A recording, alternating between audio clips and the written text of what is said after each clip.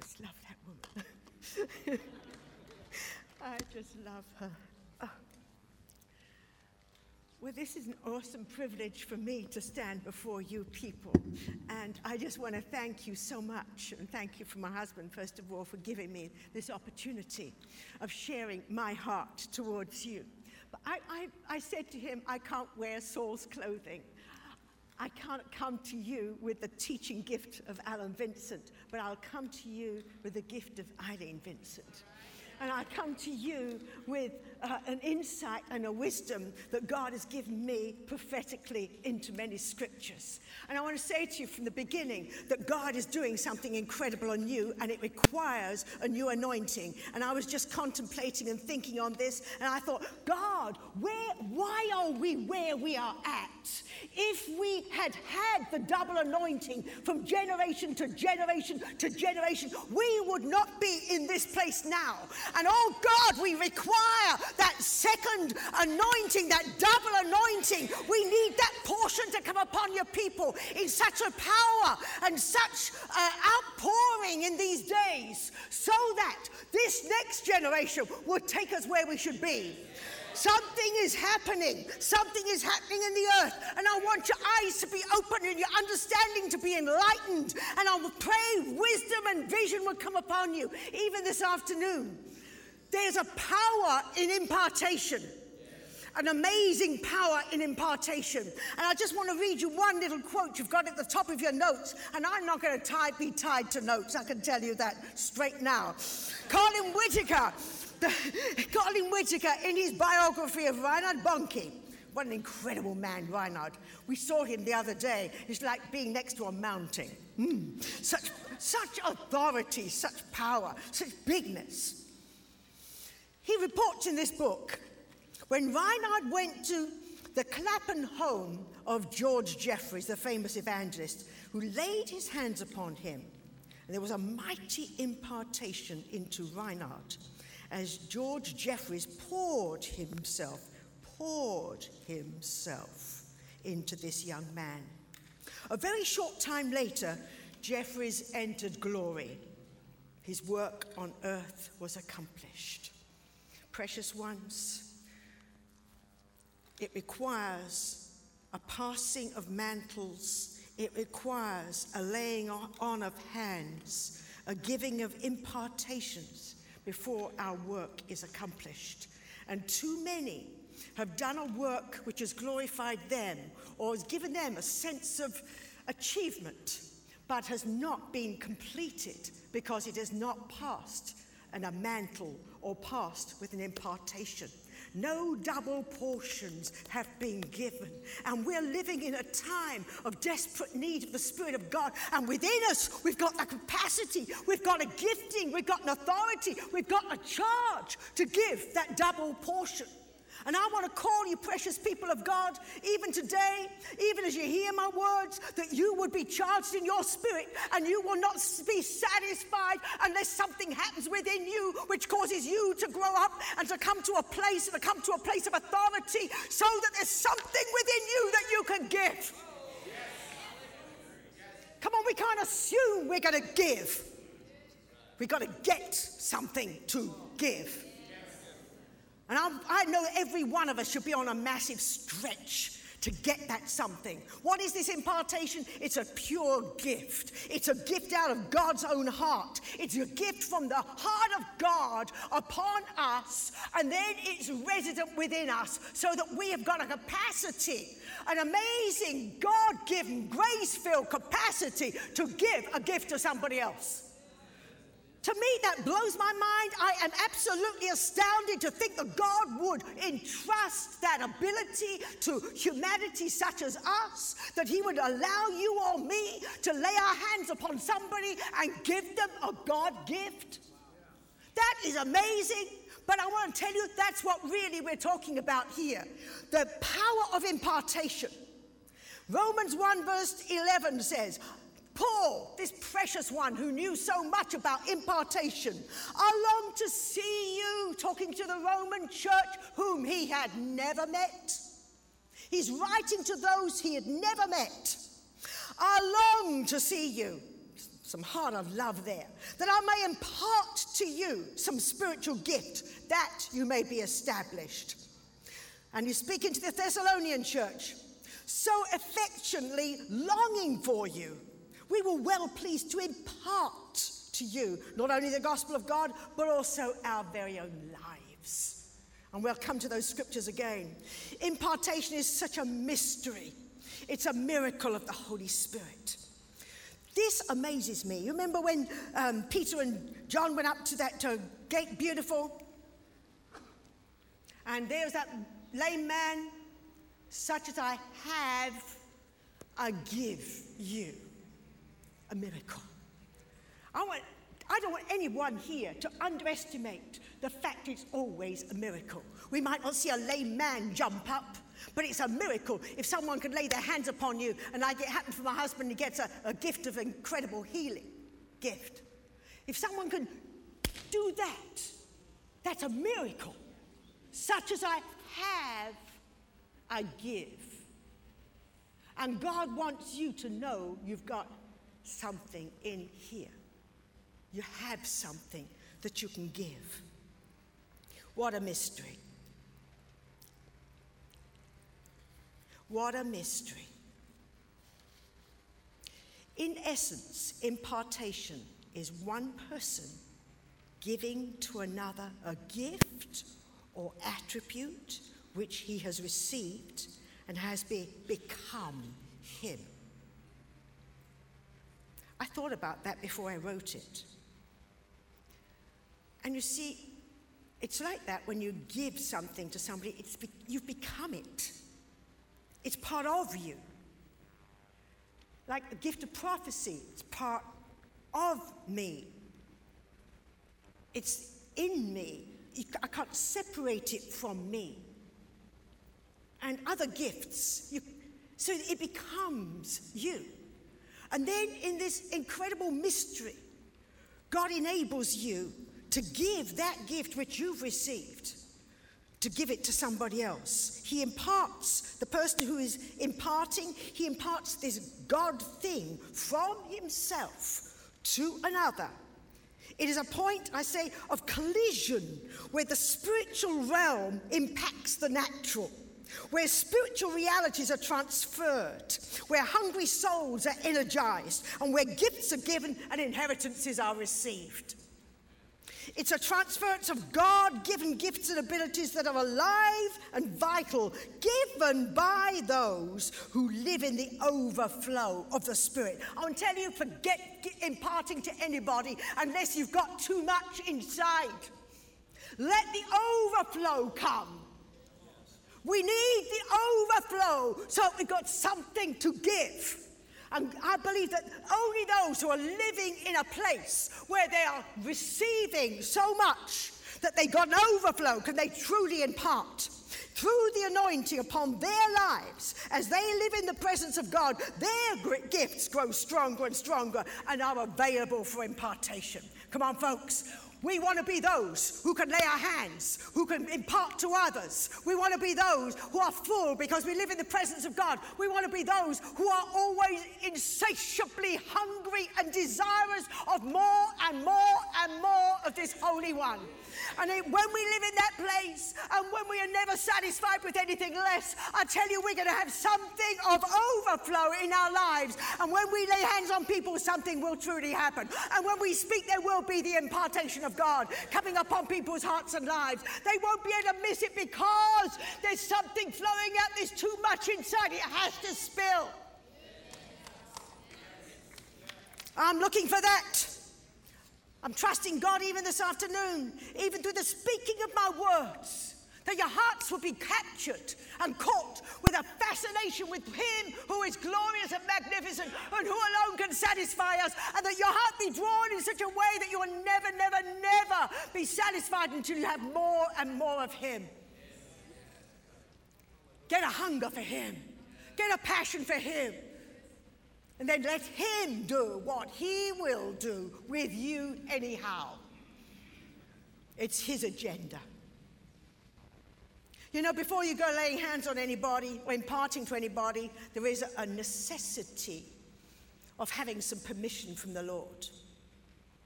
You know, because lots of people press in upon you, I want what you've got. I want what you've got. But you know, you have to have a sense of caution in your spirit to whom you give it. And you have to have a permission from God to release that gift. When they laid hands, remember, on Paul and Barnabas and sent them out, it was the Holy Spirit who said, you lay hands on them. They had permission. And then you see there's another thing you've got to have more than just permission. You've got to have faith that something's actually going to happen at that point. That's a faith activity on your part, that it's possible for a transference of a spiritual something to come upon that other person. So, permission and faith. Alan went into the impartation by Moses to Joshua in some detail. But there were one or two things I wanted to pull out of there. Because there was one time when I had the privilege of going to Seoul, Korea, and being in Dr. Paul Yonggi Cho's incredible church. And he said something which was always lodged in my spirit. And he was talking about the pastors in his church. And he called them the big pastors. These were big pastors. They were in charge of tens of thousands of people. Tens of thousands. They're under their charge. And he said, I have given them of my authority. And that lodged in me. And I thought, what a strange expression. I've given them of my authority. And here you see in Numbers 27 and verse 18 to 23, when Moses is setting Joshua apart for the ministry to which God has called him, when he is doing what he, under the straight dictations of the Holy Spirit, what he is to do, he takes Joshua, a man in whom is the Spirit, and he says to Moses, lay your hand on him. He says, set him before Eleazar, the priest, before the congregation. And in the New King James, it says, inaugurate him. In the Amplified, it says, give him a charge in their sight. That is clear. Give him a charge in the sight of all the people.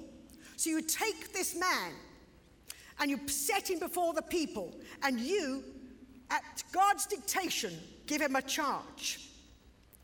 And it says, you shall give him some of your authority. In the New King James, Amplified adds the word honor. You know, because when people come to a place of incredible ministry and anointing, look, you know, there is honor attached to it. God gives honor. And God says to Moses here, give some of your honor, give some of your authority to this one. Now, what does that feel like for the person who's got the honor and got the authority? They're going to look at somebody else, that one upon whom they've laid their hands, and they're going to see them rising in honor, rising in authority. Are they going to get threatened? Are they going to feel, was it a wise thing I did? I'm going smaller, and this is going bigger. What did John the Baptist say? I must decrease, that he must increase. What's it all about? His glory. It's not about us. It's all about him. And so we need to get our thinking straight and be prepared to have this Moses heart, that we will do what the scriptures say. We would give of our authority. We will give of our honor. Let other people be honored above us. Come on, can you say that? Let other people be honored above you.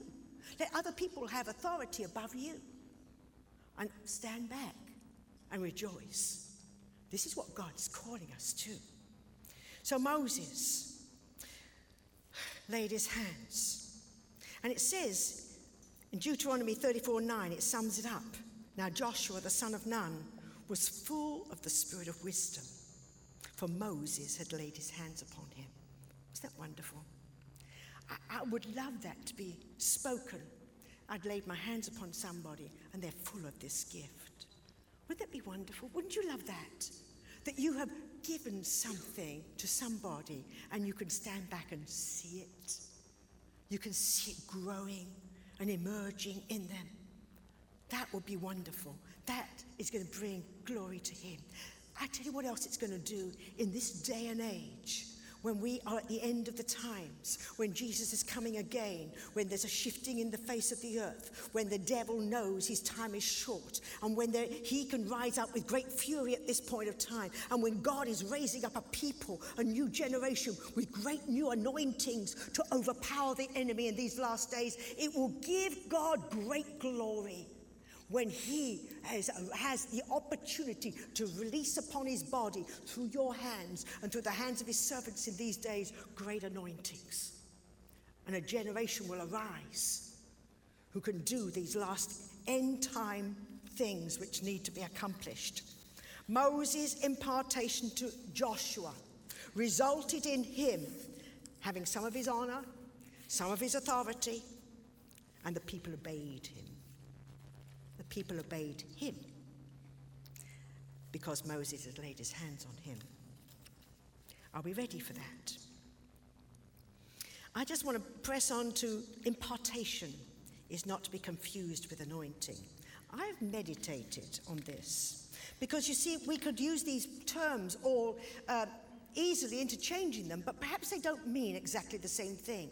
And I've come to the conclusion that anointing is that which is directly from God. Let's just look at this. When in Acts 2 verse 4, the Holy Spirit fell upon those in the upper room. They were anointed with the Holy Spirit.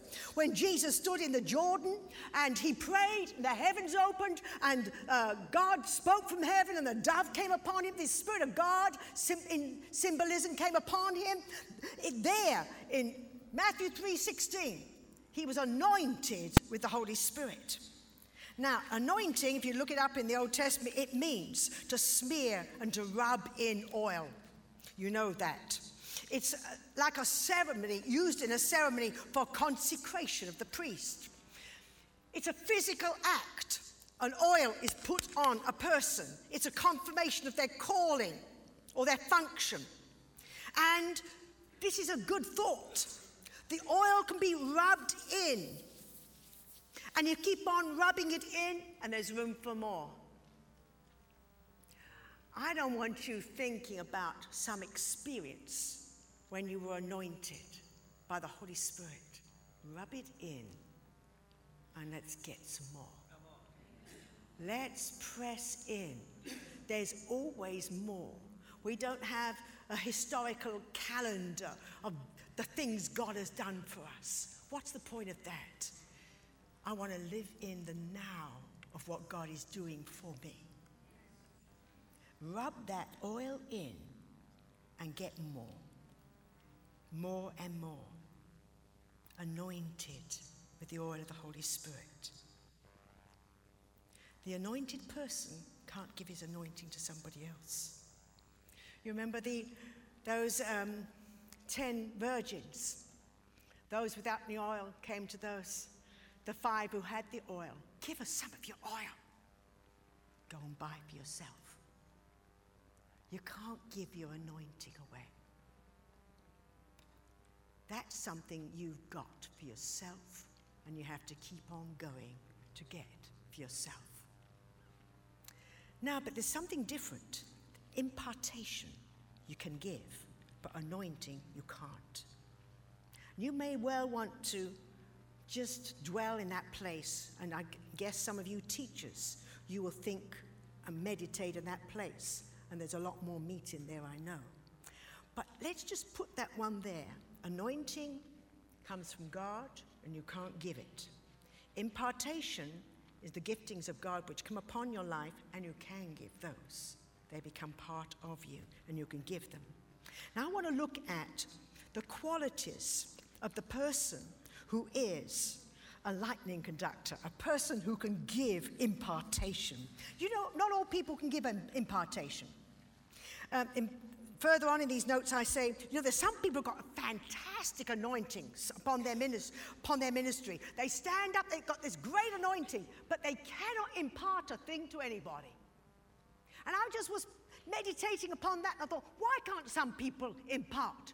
I think the reason they cannot impart is because they possibly don't even see the value of a generational transfer, or they are so locked in me and my ministry, they haven't got beyond that point, so they haven't seen the value of imparting to somebody else. It might look like competition. And I believe there's many ministries who fall in that category. And I don't want any of us being in that place. We're going to be those who know how to give what God has given to us. Now, I want us to turn, and I want to go carefully through 1 Thessalonians and chapter 2. Because I know Alan's looked at this, but we'll come again there. 1 Thessalonians and chapter 2. And I'm carefully looking at Paul as an example.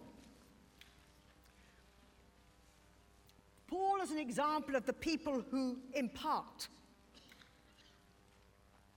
And he had amazing qualifications. And in this chapter, it spells out some of those qualifications. Number one, and you've got an extra handout sheet, I believe. And I'm on that handout sheet. Number one of his qualifications, he was a tested man. And I want to say to you, precious ones, you're not going to go around having something which is of any worth to anybody else, or you will not have any power within you to impart to anybody else until what you've got has been tested. And Paul was tested in some very pretty harsh ways.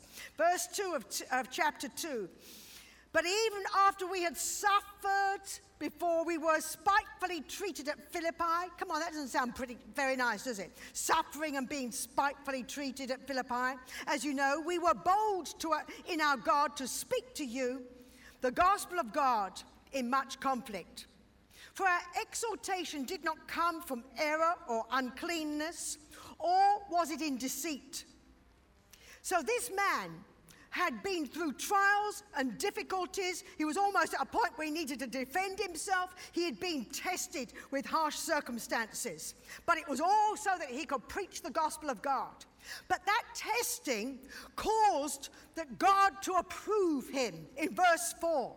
But as we have been approved by God to be entrusted with the gospel, I want to say to you, precious ones, I want everyone here to come to a place where we've gone through our trials and our testings, and we haven't crumpled, and we haven't got complaining, and we haven't come into the poor me syndrome.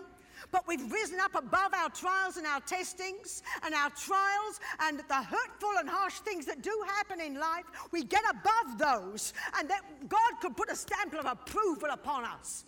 Approved of God, tested under all circumstances. Wouldn't that be good? Perhaps we need that stamp on our forehead. Tested, approved under all kinds of circumstances. And you know, God's got a big selection of circumstances he can put us through. And he wants to test every little corner of our being, every little corner of our attitude, every little kink and quirk where we think we're safe. I tell you, it's up for grabs. God will test it. He will put you in the fire. He knows exactly how to get at that place.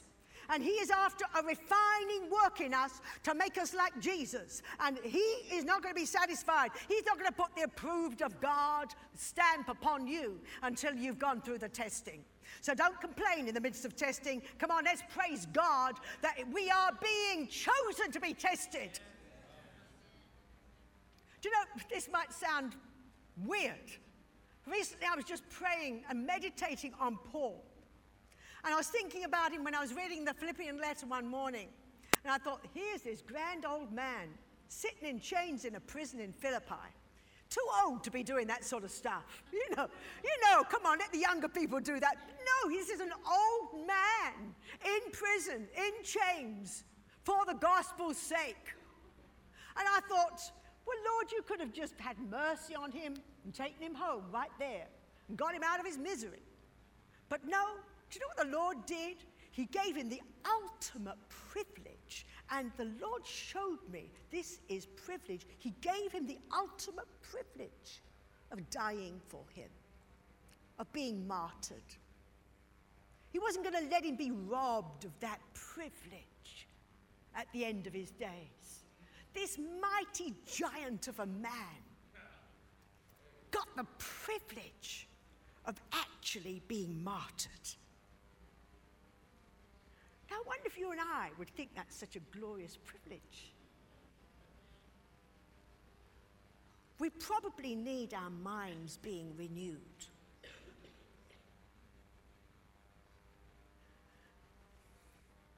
God wants us approved. He wants us tested. He wants to entrust us with the gospel. Oh, to be entrusted with the gospel. What a privilege. Even so, we speak, not as pleasing men, but God who tests our hearts. For neither at any time did we use flattering words, as you know, nor a cloak of covetousness. God is our witness. The next thing, this man was not covetous. He wasn't after their money. He wasn't after anything that they had. He was after being approved of God. He was after being entrusted with the gospel. He was a true servant of the living God. He was also not a man-pleaser. And you can see that very plainly. He was not pleasing men, and he wasn't giving flattering words. He wasn't getting anybody on his side by saying the right thing. And I believe that if we're going to have Paul's qualifications and be those who can impart to that next generation and see something incredible emerge upon the face of the earth in these days, a generation of mighty men and women, I tell you, they need to have a Paul-like example before them of those who are tested and approved of God, not man-pleasers, not covetous, who are those who are true apostles of God. And I believe God is raising up such a company in these days. He was a true apostle. Look at verses 6 and 7. Nor did we seek glory from men, neither from you nor from others, when we might have made demands as apostles of Christ. But look what they were. We were gentle among you, just as a nursing mother cherishes her own children.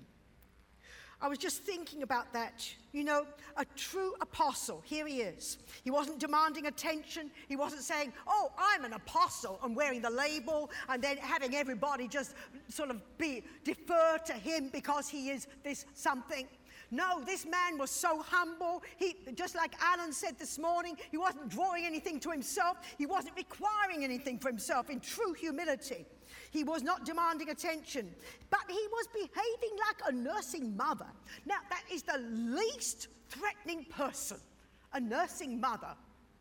And that's how he was behaving, as a nursing mother. And I want to tell you, this man is our example. This is how apostles of God should function. As the nursing mother, the least threatening. Somebody who is just there to give. Somebody who's there to serve. Someone who's there to provide. As a nursing mother. And it says in verse 11 also as a father. This man, Paul, was a mature man, full of genuine love. You know, love is maturity. Nobody's mature without love. Love equals maturity. We could also say in there, holiness equals love. You can't be holy, you can't be loving without being holy, and you can't be holy without being loving. The two go together. Now let's look at this love. This love was the driving passion of Paul's heart. In verse 7, he talks about cherishing them like his own children. Remember, this church, he's talking to a church, not to an individual. He's talking to a company of people. He cherishes them. That's a love word.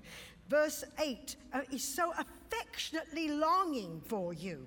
Love words again. He's speaking love. And he says, verse 8 there, you've become very dear to us. Now, this isn't a formality. This isn't the apostle visiting the churches. This is something out of absolute love. And I tell you, we've lost something if we've gotten to organization where love is missing.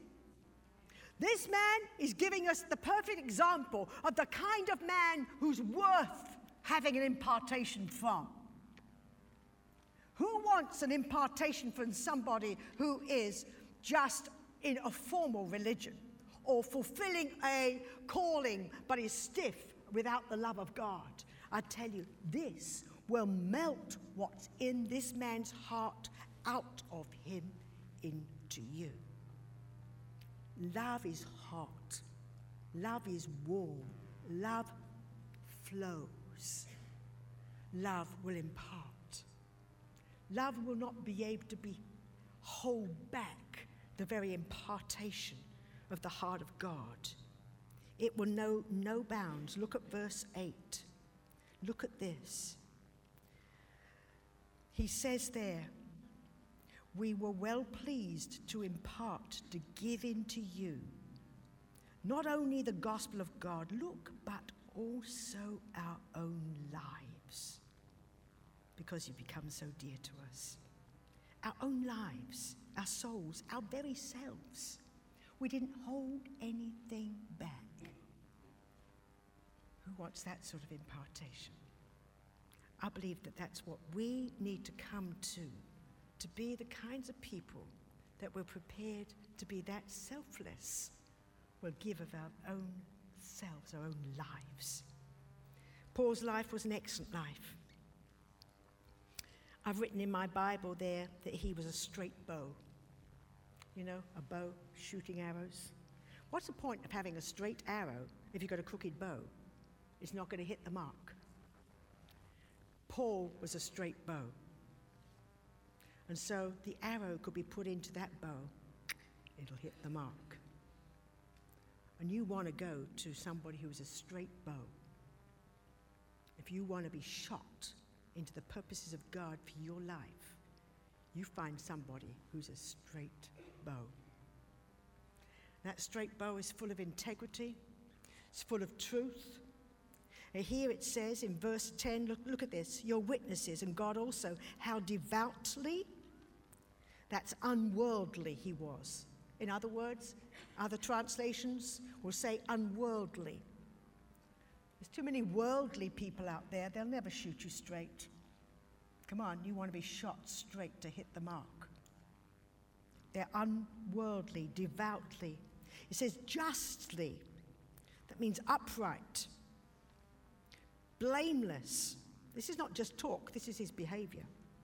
There's no charge against him. Blameless. I want to be in that kind of bow.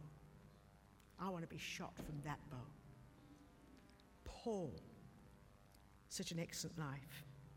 Because his own life was excellent, he could set a standard for those whom he was mentoring, those whom he was imparting to.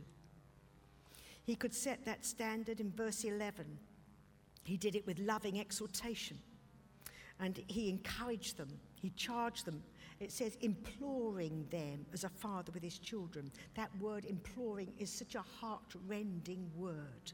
It's the tearing inside. It's a passionate word. It's a love word. Imploring, longing for, drawing them. And he's imploring them. What to do? That they'd walk worthy of God. And he's giving them a good, godly example. I want to charge you, people of God, before you lay hands on people and impart to them, make sure you're a straight bow. Make sure you've been approved of God. Make sure that you've been through your testings and your trials and you're not in your grumbling and complaining mode, but you've come through the other side. And God's got you where you need to be so that you've got something of gold worth giving to somebody else. I pray that for myself, and I pray that for you. Paul's impartation was not a formal ceremony. I tell you, we might do things in formal ways, but this man, there couldn't be formality about what he was doing. It was his heart, love being given. And I want to tell you, precious ones, Paul, it gives us that kind of example. And in Romans in chapter 1 and verse 9, let's turn there quickly. Romans in chapter 1, and let's look at a few verses there. Verse 9, God is my witness whom I serve. First of all, he was such a servant. He was such a servant.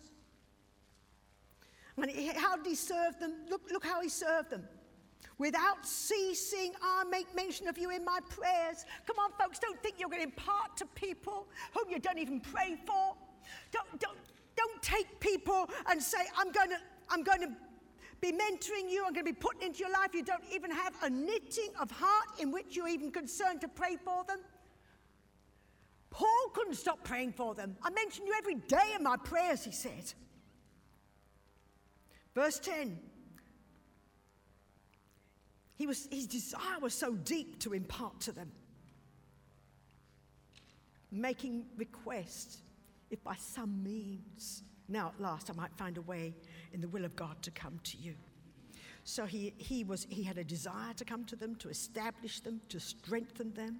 And in verse 12, there's three expressions there of togetherness. Again, it's this mutual, this coming together, this oneness, this love thing. Three expressions of togetherness. He says, share with you, mutual, you and me. Look at that in verse 12. Look at verse 12.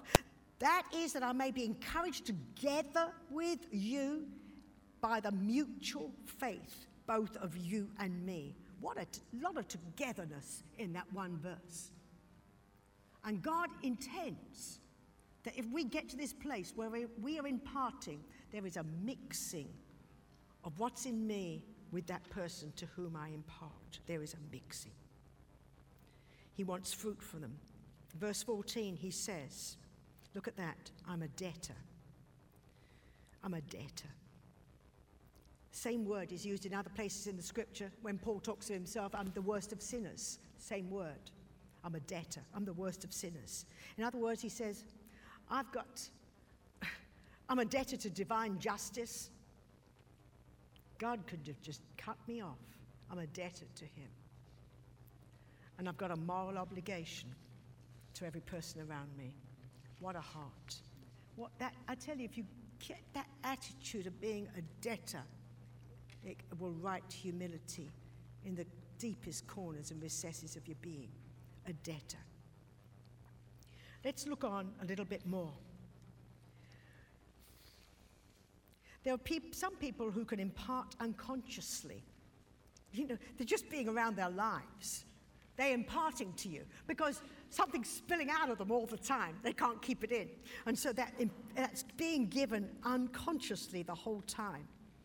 But when that impartation does take place, there can be such a likeness in the person who's receiving. It's almost like they're being cloned. You know, you can see that one person gets the same anointing as another one, and it can be. There's a cloning almost that takes place. I'm going to move more quickly. Impartation is caught and given. I'm going to go on down there quickly. Some impartations have the potential to become ministries. I'm on page 27 of your notes.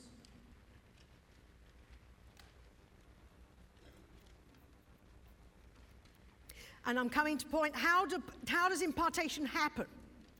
The spirit of the person is full of the gift and it spills over, yes. Now, I want to I've added something in here. How does it happen? I've put in here, number one, I've put through a mentoring relationship, through a discipling relationship. This is number one way in which impartation happens. Now that can happen by just being around that person all the time.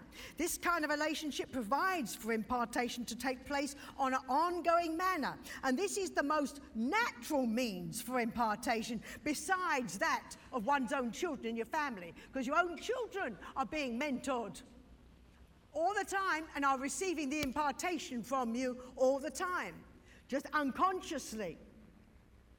But even in all these relationships, there's different levels of impartation that takes place. And then I've put down there all kinds of ways in which we can get impartation through teams. Okay, you can read this through books, and I know some of you have read a book where you've gotten impartation through it. Through prayer, I tell you, praying with somebody will do something for you. Praying with somebody, or praying for somebody. Preaching faith, through just being around the spirit of prophecy will do things. Through physical objects, laying on of handkerchiefs. And somebody said to me just before the meeting, through even furniture. And I'll tell you, this is a true story. I was just getting up to preach one time, and I went to preach, and afterwards, when we went for lunch, the wife of the pastor of the church said to me, do you know, once you got up, I went and sat in your chair. I wanted your anointing. And I thought, that kind of hunger and that kind of desire, will find a response in the heart of God. And it is a possibility that people can get anointings through even physical objects. I'll give you the other side of the coin. The people in the occult understand that. People in the occult understand that. And they've only got counterfeit. There is an authority even in objects. Okay.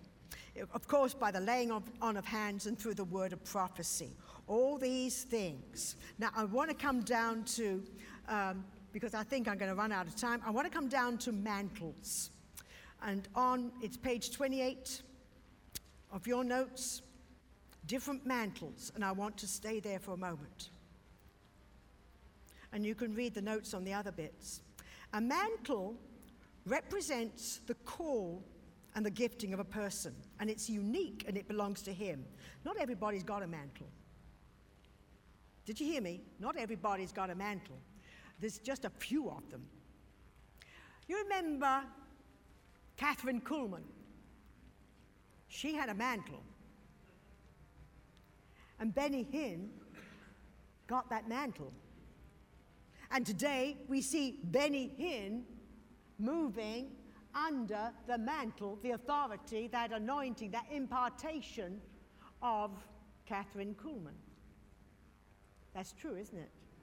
Now, within the ministry of Catherine Kuhlman, I'm sure there was a lot of impartation to all kinds of people. They would have received impartation for healing. I know through the ministry of Benny Hinn, many people have received impartations so that they now today can lay hands on the sick and they have a faith for healing like they never had before. But it doesn't mean they have the mantle. And there are mantles and there are impartations. So let's have a quick look at this. The mantle represents that call and that gifting upon that person. It's unique, and it belongs to them. Now let's look at Samuel's mantle. It's interesting because I looked this up, Samuel and Elijah. The word mantle in the Hebrew language is completely different for both of those mantles. So here we're talking about two different kinds of mantles, both prophetic mantles, but they're described with different Hebrew words. Samuel's mantle is described simply as a robe or a mantle, and it represented who he was. He was a prophet. He was a judge to Israel. He led his nation. And if you think clearly about the kind of times in which Samuel came, he came out of pain, he came out of anguish, a time of terrible backsliding in a nation. He came out of the intercession of one woman, Hannah. He came from the birthing that one woman, she hung unto God for a man, for a deliverer. And when God gave her that child, she gave him away to the Lord to be the deliverer for the nation. Samuel came on the scene at an incredible dark time.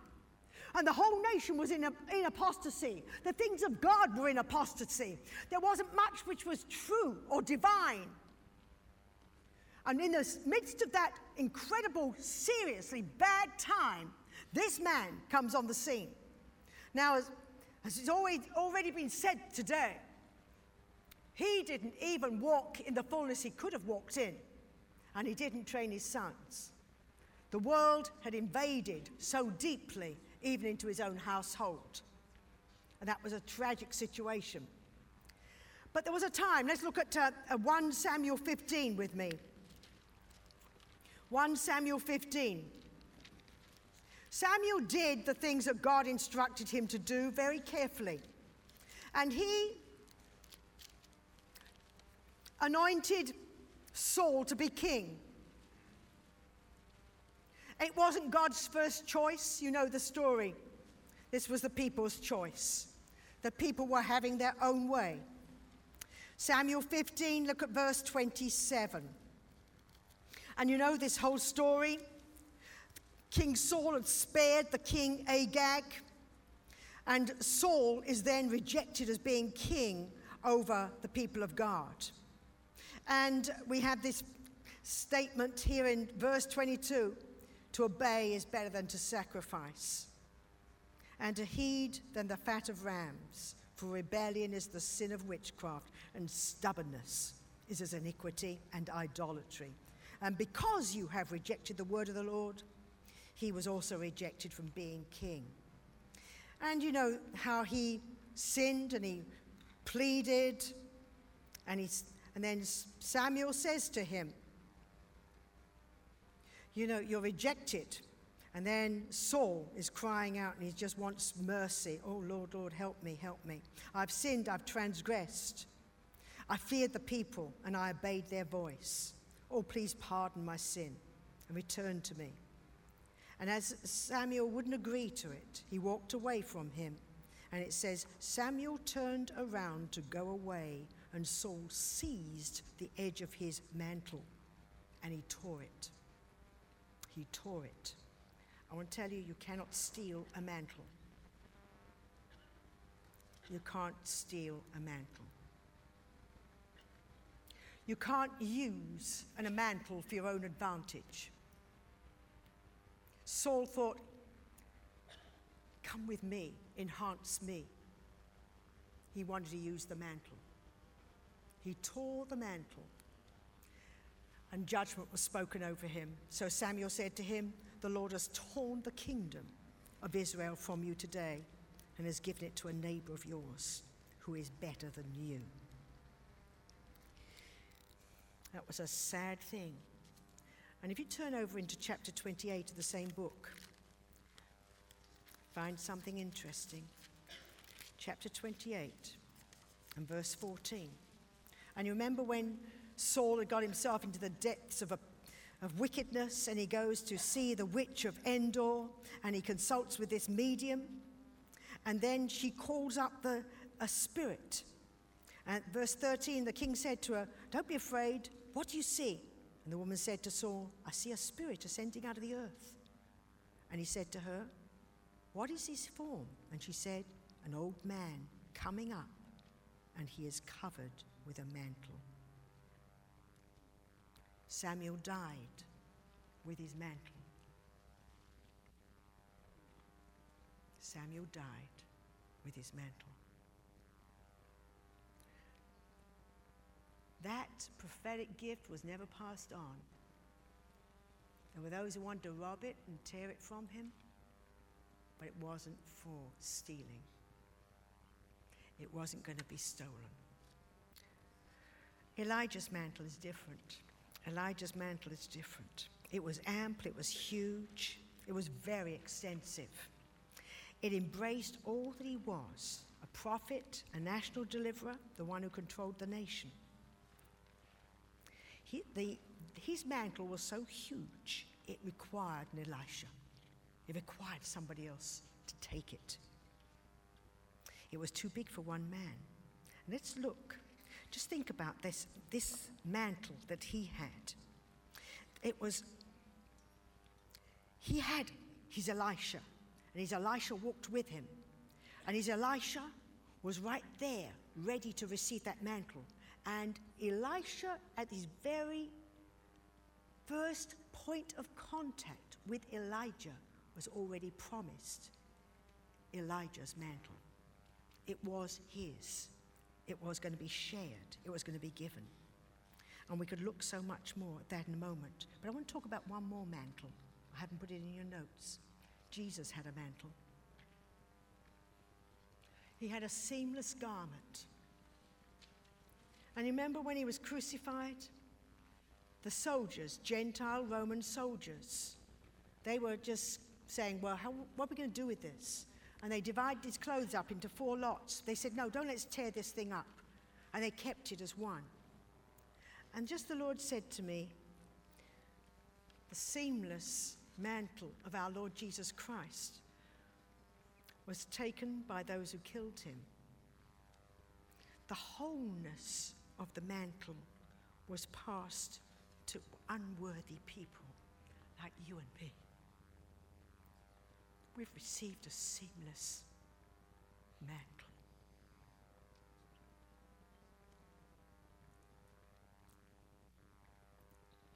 There wasn't anybody around that cross who was worthy of receiving that mantle. He passed it on. He let those who were actually putting the nails in his hands have it. And you and I are accomplices in that crime too. That whole mantle has come upon us. What are we doing with it? What are we doing with it? How are mantles passed on? There's many impartations, but there's only one mantle. And from my understanding of mantles, they can only be passed at death. Only be passed at death. Benny Hinn would associate with Catherine Kuhlman, but he didn't get the mantle until she died. He got the impartation. But the mantle comes after death. And I believe that there are mantles to be passed on. And you better stay with your Elijah if you want to get that Elisha portion that's yours. That mantle of Elijah's belonged to Elisha. It was already spoken. It's yours. You know, go and anoint Elisha as a prophet in your place, he was told in 1 Kings 19. Elijah went in obedience. And what did he do? He didn't pour oil on him. He just let him feel the mantle. He felt it. And something compelling happened. He was caught by something, by just feeling that mantle. Now, Elijah didn't leave the mantle on him. He let him feel it. And it drew him. He couldn't but follow the prophet.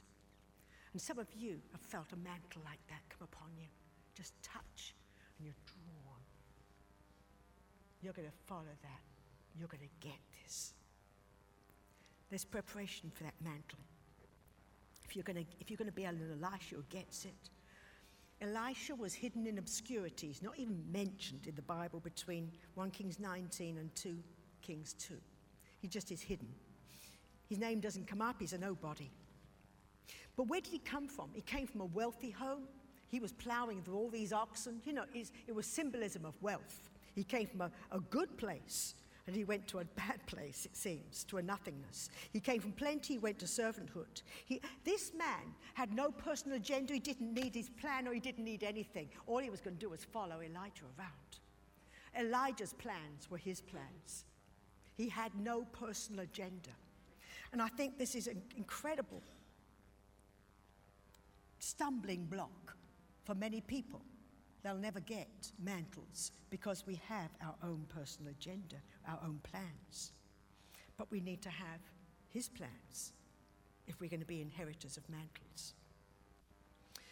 He was just described as the one who poured water on his master's hands.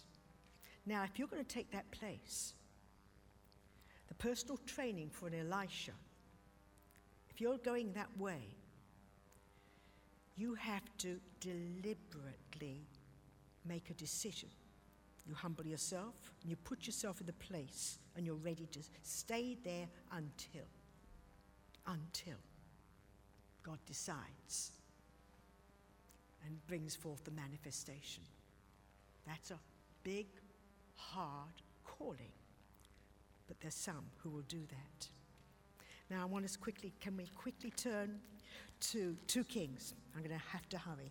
2 Kings and chapter 2. And let's look here, because I want to show you one more thing. 2 Kings and chapter 2, we could go through this whole chapter here. Here these two are going on this last journey. Elijah's not making it a bit easy for Elisha. He doesn't say, come on, boy, we're going places. This is your day. He doesn't give him any bit of encouragement. He says, I'm going, you stay here. He doesn't give him a scrap of encouragement. But this man Elisha knows this is his time, so he follows. And they go, as my soul lives, I'll not leave you. So they went, listen to the language, so they went down to Bethel. Verse 4, as the Lord lives and as your soul lives, I will not leave you. So they came to Jericho. Verse 6, Elisha said to him, stay here, please. The Lord has sent me to go to Jordan. But he said, as the Lord lives and your soul lives, I will not leave you. Listen.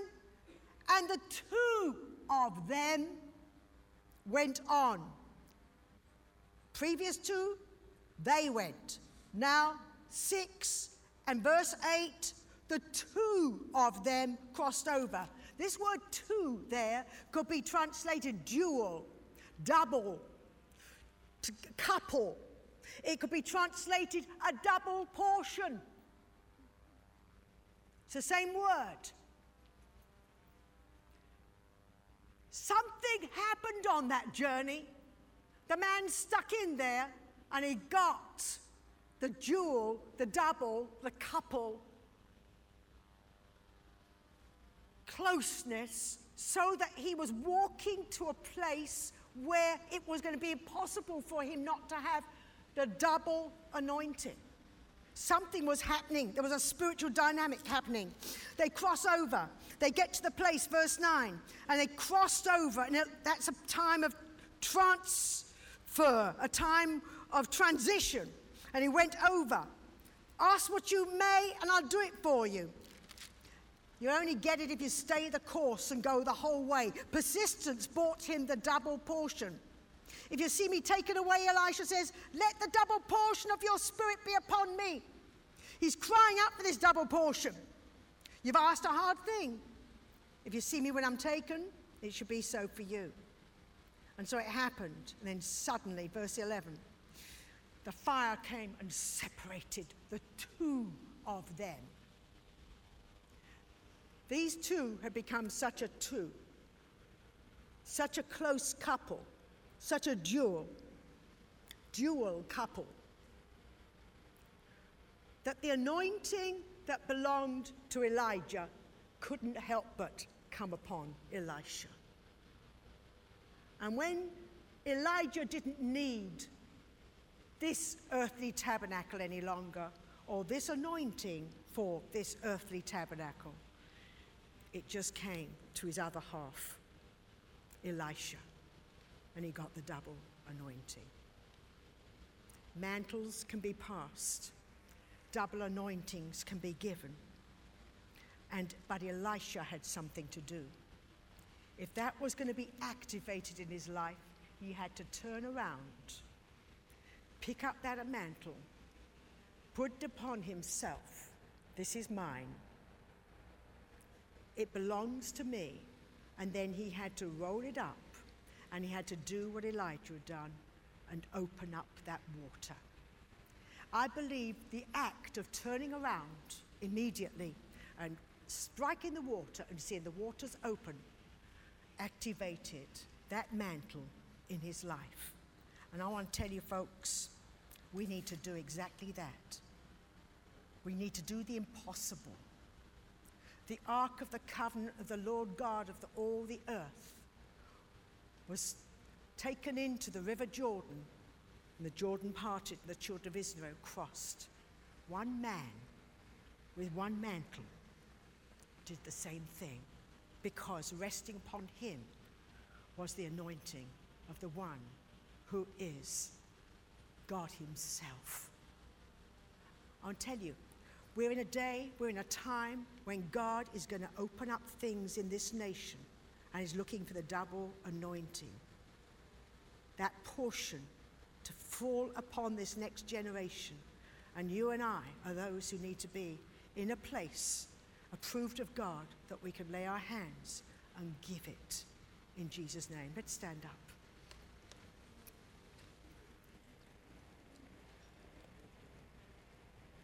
Father, we just bow our hearts before you. These are solemn days. We call forth, Father, that double anointing, Father, upon ourselves.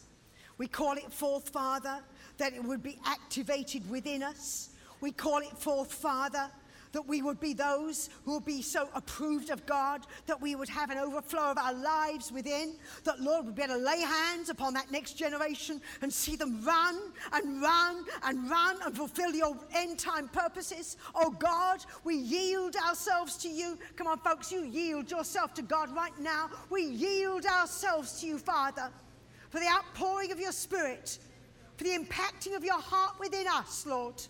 That will be those who could impart to this next generation. We ask it in Jesus' name. Amen. Amen. Amen. Praise the Lord.